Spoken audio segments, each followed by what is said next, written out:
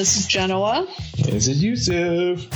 And this is In-Flight Entertainment. Hey, what's up, y'all? And this week, we're going to give you a new film by the way of Apple TV.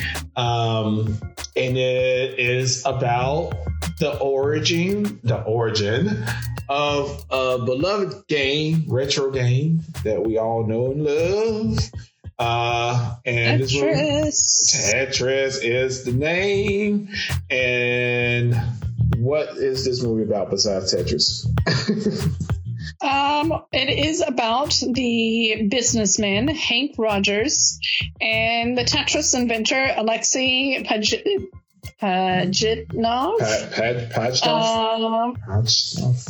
Who risked everything to bring Tetris to the masses. Yes, and who would have thought that a video game, like a small little 8-bit video game, would cause so much trouble internationally?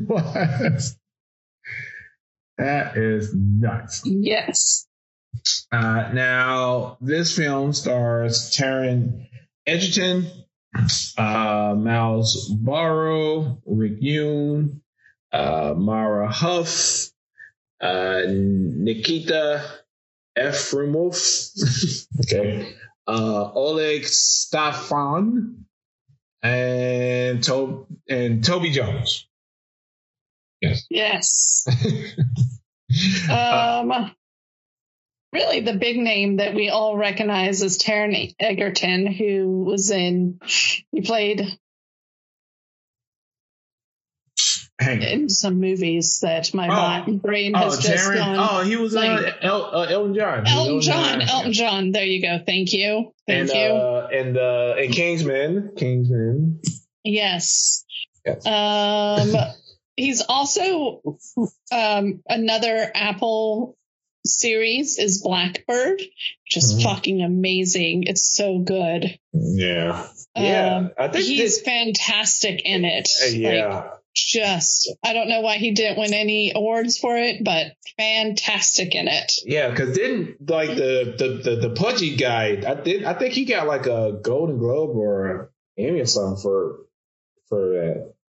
Oh, well, yeah. I mean, that actor that plays a serial killer in Blackbird, it's Paul Walter Hauser. Yes. I mean, he nails the big, creepy, quiet dudes. I think he's sort of typecast as that because he also played the Atlanta bomber. Security guard. Yes. Yeah, that's true. Yeah, he's definitely been in stuff, but Blackbird definitely a good series to watch. I mean, great acting, intense scenes, definitely. After you check out Tetris.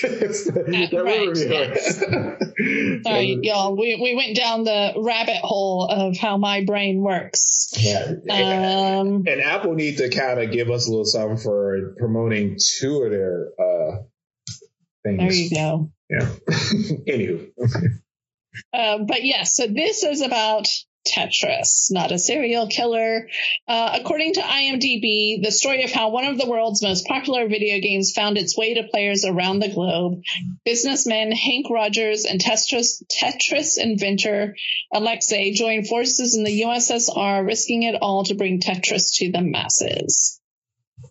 Yeah. Okay. Yeah. I like I said, we all remember. Okay. So from this consumer standpoint, I do remember the Game Boy being advertised and released, and I didn't have one immediately, but my friend had one, and he had Tetris. And he was like, "Oh yeah, like this is it." I was like, "What is this?"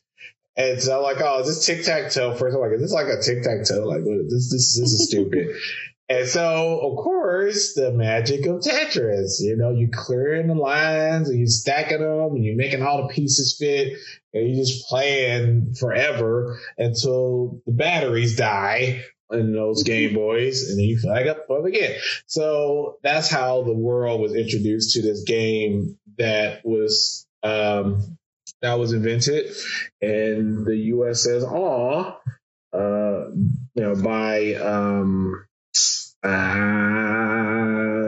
by the fellow Alexei. Yeah, sorry, Alexei. Yeah, Alexei. Yeah, Alexei was the original programmer in Russia. Yes, yeah.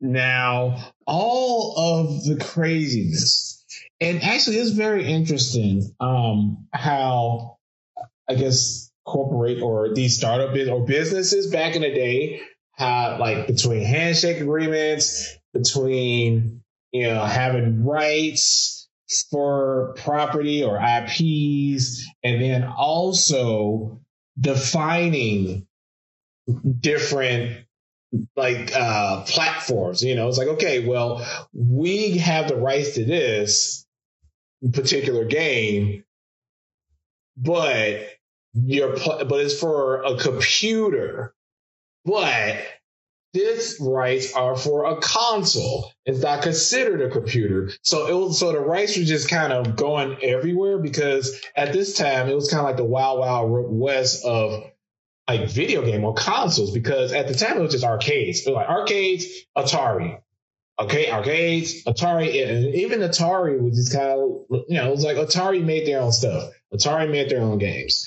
And for Tetris to be like an outside property, that's when, Atari, Nintendo, they were trying to grab this property that was independent of their respective companies or games they made, which made it a very interesting, I guess, arms race, so to speak, for Tetris, which is pretty interesting. Yes. Also in the film, they sort of get into how video games used to be shared with floppy disks.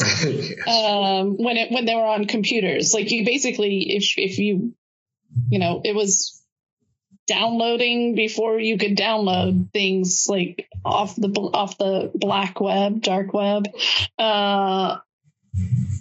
It was pirating. Yeah. The old school way, through floppy disks. Good old floppy. Yes. Yeah. Through the floppy. Yeah. And so with that, you had, the floppy disk that contained the information to the game. And then you had, the USSR that were in a nice way threatening the developer of Tetris. Actually, I forgot the name of this guy. But was he head of security, or was he just kind of like a kind of bureaucrat that was?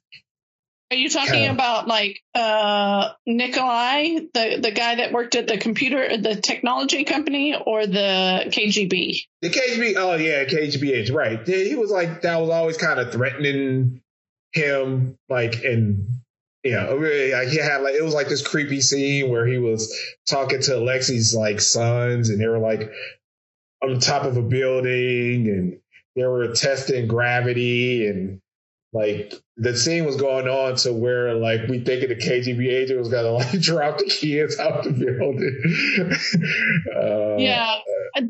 The whole gravity scene was very dark and creepy. Fantastic job doing that.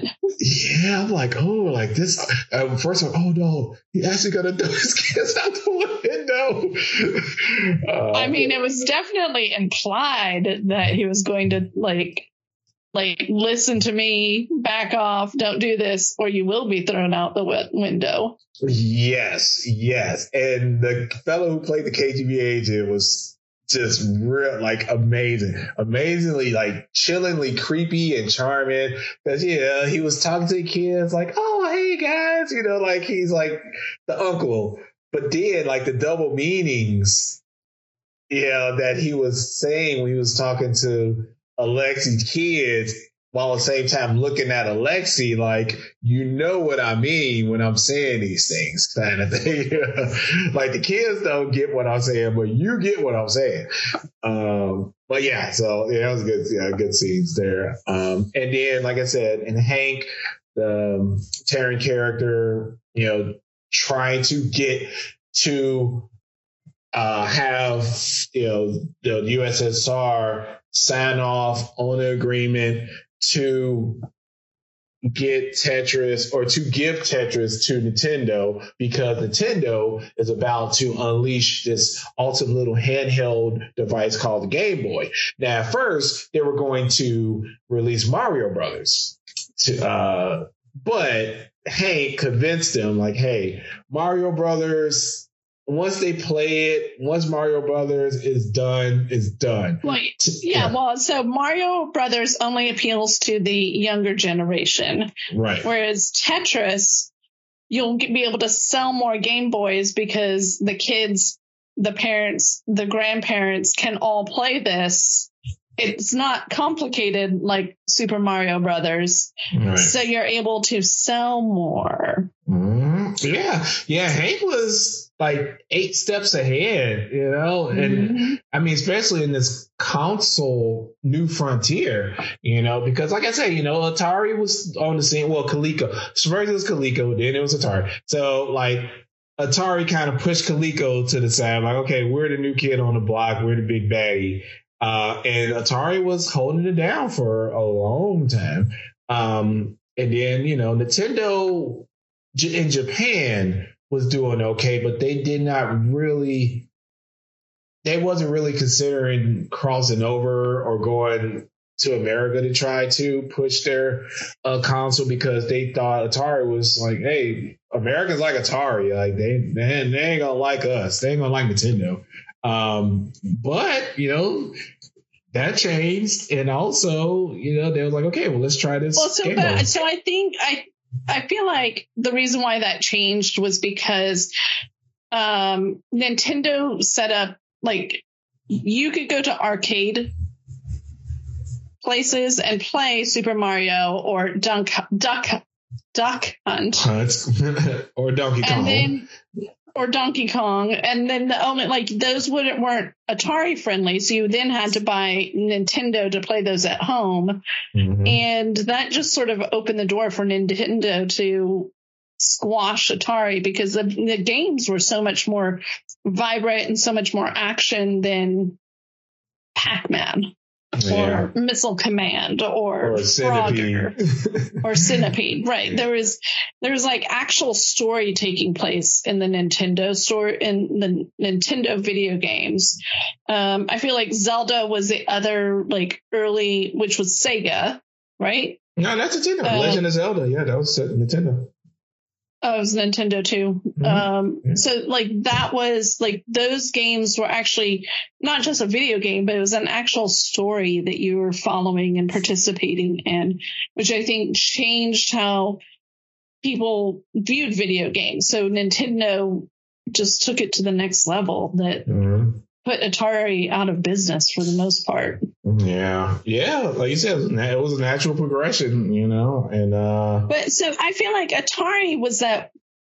I mean, not Atari. Tetris was the game that, like, took you back to, it was Atari friendly. So people like me that could never get their minds around, I have how many buttons and different directions I have to take fucking Mario in? Let me just go left and right, or up and down, like I did with Pac-Man and Miss Pac-Man, and keep it simple. So Tetris worked for that, but it also, like, challenged the kids. So it hit on multiple generations, and it introduced Nintendo to people like me that were maybe not willing to step away from their Ataris. True. Yeah, it was that appetizer, if you will. You present Tetris to someone and they get the concept and they really start playing and getting into it. They would say, "Oh, wow, I really like this. This is from Nintendo. What else they got?" So it was like that. It's that appetizer. They like it. It's like, okay, well, they have a console with all these other things. So yeah, it was smart. Like Hank, definitely. I mean, God bless him. He was, like I said, he was thinking 8 to 30 steps ahead back in the day with the whole console happy thing. So this movie really follows Hank Rogers, who is he's a programmer, but he's also like trying to sell games and stuff to people or license them. And we follow him first he discovers Tetris at the Las Vegas Consumer Electronics Convention that happens every January, the same week as the porn convention. Nerds and porn stars, a perfect combination. Exactly. And he realizes that it's not licensed in Japan. So he buys the rights to license it into Japan to partner with Nintendo to get it on their consoles. And that then leads to a whole series of realizing that if you want it to be licensed on handheld, he needed to go to Russia. And there's a fantastic scene where he's bonding with the inventor, Alexei. Yeah. And they go out to a bar and they're like dancing and singing to the song Wind of Change. I thought it was the Final Countdown. Was it the Final Countdown? It's the final countdown. I mean, they were like kind of going crazy and bouncing around. Alexa didn't want to dance. That's right. But it made me think of the Scorpions' 1990 power ballad, "Wind of Change." Right. Supposedly, is a CIA written song to influence Russians to turn their back on communism and be more open to consumerism. I mean, that makes sense. So that entire scene made me think of that. I was like, what? But you're right. I was mixing up Wind of Change with the Final Countdown. Yeah, because isn't Wind of Change a little slower? It's like kind of a slower song. But you can make any song into a dance song. I'm joking. You're right. It is a slower song. That's funny. yeah, of course. You can dance all day to "I Always Love You" by Whitney Houston. You just add a little. Yeah. The reason why I know it's the Final Countdown because every time I hear the beginning, I always think of Joe from Arrested Development because every time he do his magic show, he do it to the Final Countdown. Got it. Arrested Development reference there. Sorry, guys. So when all is said and done, I mean, it was like a surprisingly exciting and clever like car chase at the end for the Americans to get to the airport with the signed documents from Russia. They have to leave Russia with those signed documents, or the KGB is gonna like snatch them, rip up the contract. So it was like this chase. It was pretty. And what was really clever and funny about this movie is that they intercut kind of like the 8-bit sprites to the live action to where it looked like you're watching kind of like a old school 8-bit video game. Even with the transitions, you see like the little like 8-bit sprites of a plane kind of just kind of going over to like the USSR, and then it'll wipe into like the actual like location. I was like, oh, that's clever. Yeah, the graphics for like changing scenes and everything were cute and a nice reference to the actual video game. Yeah. I was like, oh, that's a nice touch. yeah. And the story moved fast. I don't think it's a very long movie. No, it's under 2 hours, I think. I appreciate people. It's 2 hours. I appreciate people being conservative with how long they're making movies. All right. Yeah. And and for a movie to be just pretty much all talking, I mean, it felt very old school, you know? It was just like, okay, yeah, you had a little cartoons at the end.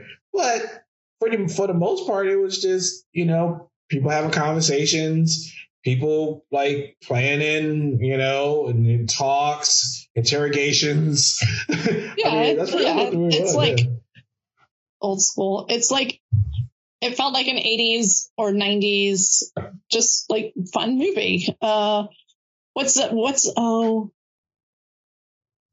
It's not Secret Agent. It's not Hot Shot. I'm pretty sure we reviewed it. Where the college kid. Oh, gotcha. Thank you. 80s. How was it? What's his name? Edwards? Anthony Edwards. Yeah. Anthony Edwards. Yeah. It had that kind of, a little bit of that type of feel to it. Yeah. Minus the paintball gun. Right. Yes. Yeah, you're right. Yeah. It had that rich espionage type situation going on. Yeah, it was cool. Yeah. So pretty much what we know now, you know, the phenomenon is Tetris. Like, this movie is the origin of how the fight for it to come across the shore to our Game Boys and ultimately our hearts. Well, thanks to Hank and Alexi. Yes. All right. Okay. So, Tetris, until Minecraft came along in 2009, Tetris was the best-selling video game of all time from 1993 until 2020, and then 2020 Minecraft surpassed it. Okay. Yeah, I mean, it took a while, but you know, for Tetris to hold the crown that long, that's crazy. That's like some Michael Jordan stuff. I don't know if any game is gonna hold that crown that long. I mean, I'm sure something's gonna knock down Minecraft in a couple of years. I'm sure. Yeah, I think Grand Theft Auto already has. So now Tetris is number 3. Mm-hmm. Tetris has sold nearly 500 million copies of the handheld. Crazy sauce. Yeah. Well, yeah, I mean, it's been around for a while, so. Yeah. There you go. All right, so our rating goes as follow. Ball on the couch. Slash moves flying. It's great time. You know, good watch. On in the background. It's okay. It's mid. It's meh. And the worst of offenses. I'll rather go outside, you know, and get blown away by the St. Helens that's happening right now, and stay inside and watch this movie. I mean, and sit on the sofa for me. I feel like Apple's realized that they can create some nice, fun movies for people to watch, and you know, they're delivering on that. Mm-hmm. Agreed. Yeah. As my couch. I'm looking forward to their Chris Evans movie that comes out the end of April. Oh yeah, we're gonna review that, I'm sure. Him and Ana de Amas. Yes. Yeah. Yes. Again, we just plug it all Apple stuff. Hey, Apple, you listen to us. What's up? I mean, we hook y'all up. Like, you know, we could use a couple of Apple laptops to continue our in-flight entertainment podcast sponsorship.